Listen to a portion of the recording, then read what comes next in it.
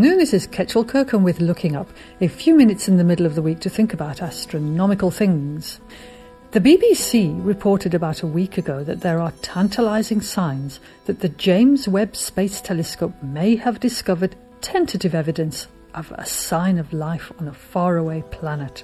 It may have detected a molecule called dimethyl sulfide, or DMS. On Earth, at least, this is only produced by life.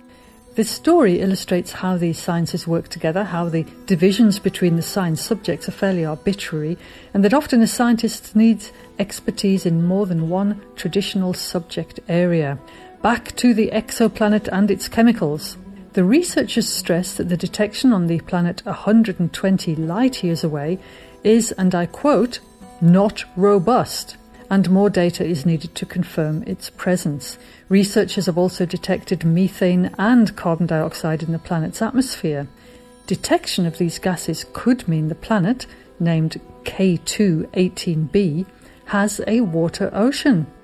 Professor Niku Madhusudan of the University of Cambridge, who led the research, told BBC News that his entire team were shocked when they saw the results. On Earth, DMS is only produced by life, he said. The bulk of it in Earth's atmosphere is emitted from phytoplankton in marine environments.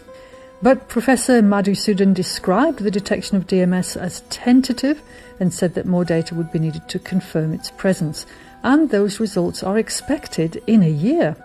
This is the first time astronomers have detected the possibility of DMS in a planet orbiting a distant star, but they are treating the results with caution, noting that a claim made in 2020 about the presence of another molecule called phosphine that could be produced by living organisms in the clouds of Venus was disputed a year later. Even so, Dr. Robert Massey, who is independent of the research and Deputy Director of the Royal Astronomical Society, said he was excited by the results. He said, "We are slowly moving towards the point where we will be able to answer that big question as to whether we are alone in the universe or not." Well, we could be alone with a bunch of phytoplankton, but anyway. He said, "I'm optimistic that we will one day find signs of life. Perhaps it will be this, perhaps in 10 or even 50 years we will have evidence that is so compelling that is the best explanation." Now, those signs of life could indeed come from South Africa, from the Square Kilometre Array. Many telescopes are able to analyse the light that passes through the faraway planet's atmospheres using a technique that's been around actually since the 17th century and that was practised and developed here in Cape Town in the 19th century a lot, called spectrometry.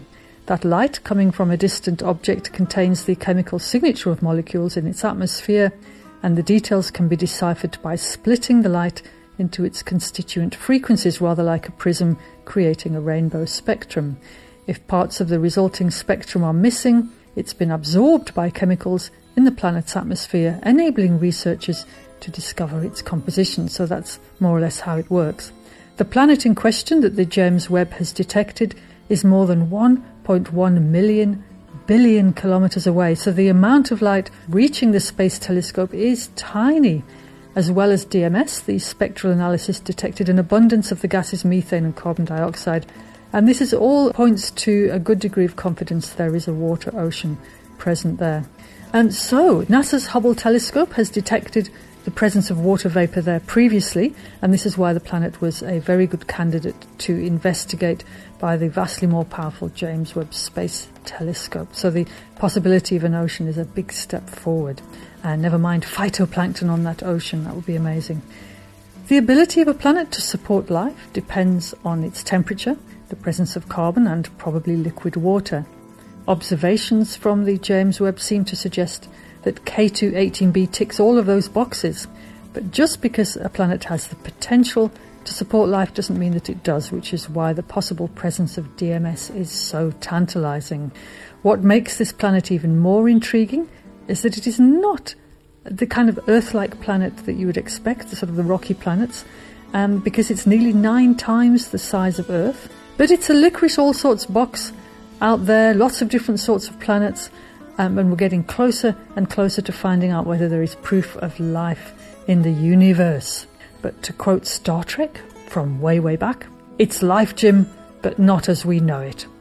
So anyway, but even discovering that phytoplankton exists, or that DMS is actually there in an exoplanet's atmosphere, is really extraordinarily exciting. For now, this is Ketrel Kirkham wishing us clear skies.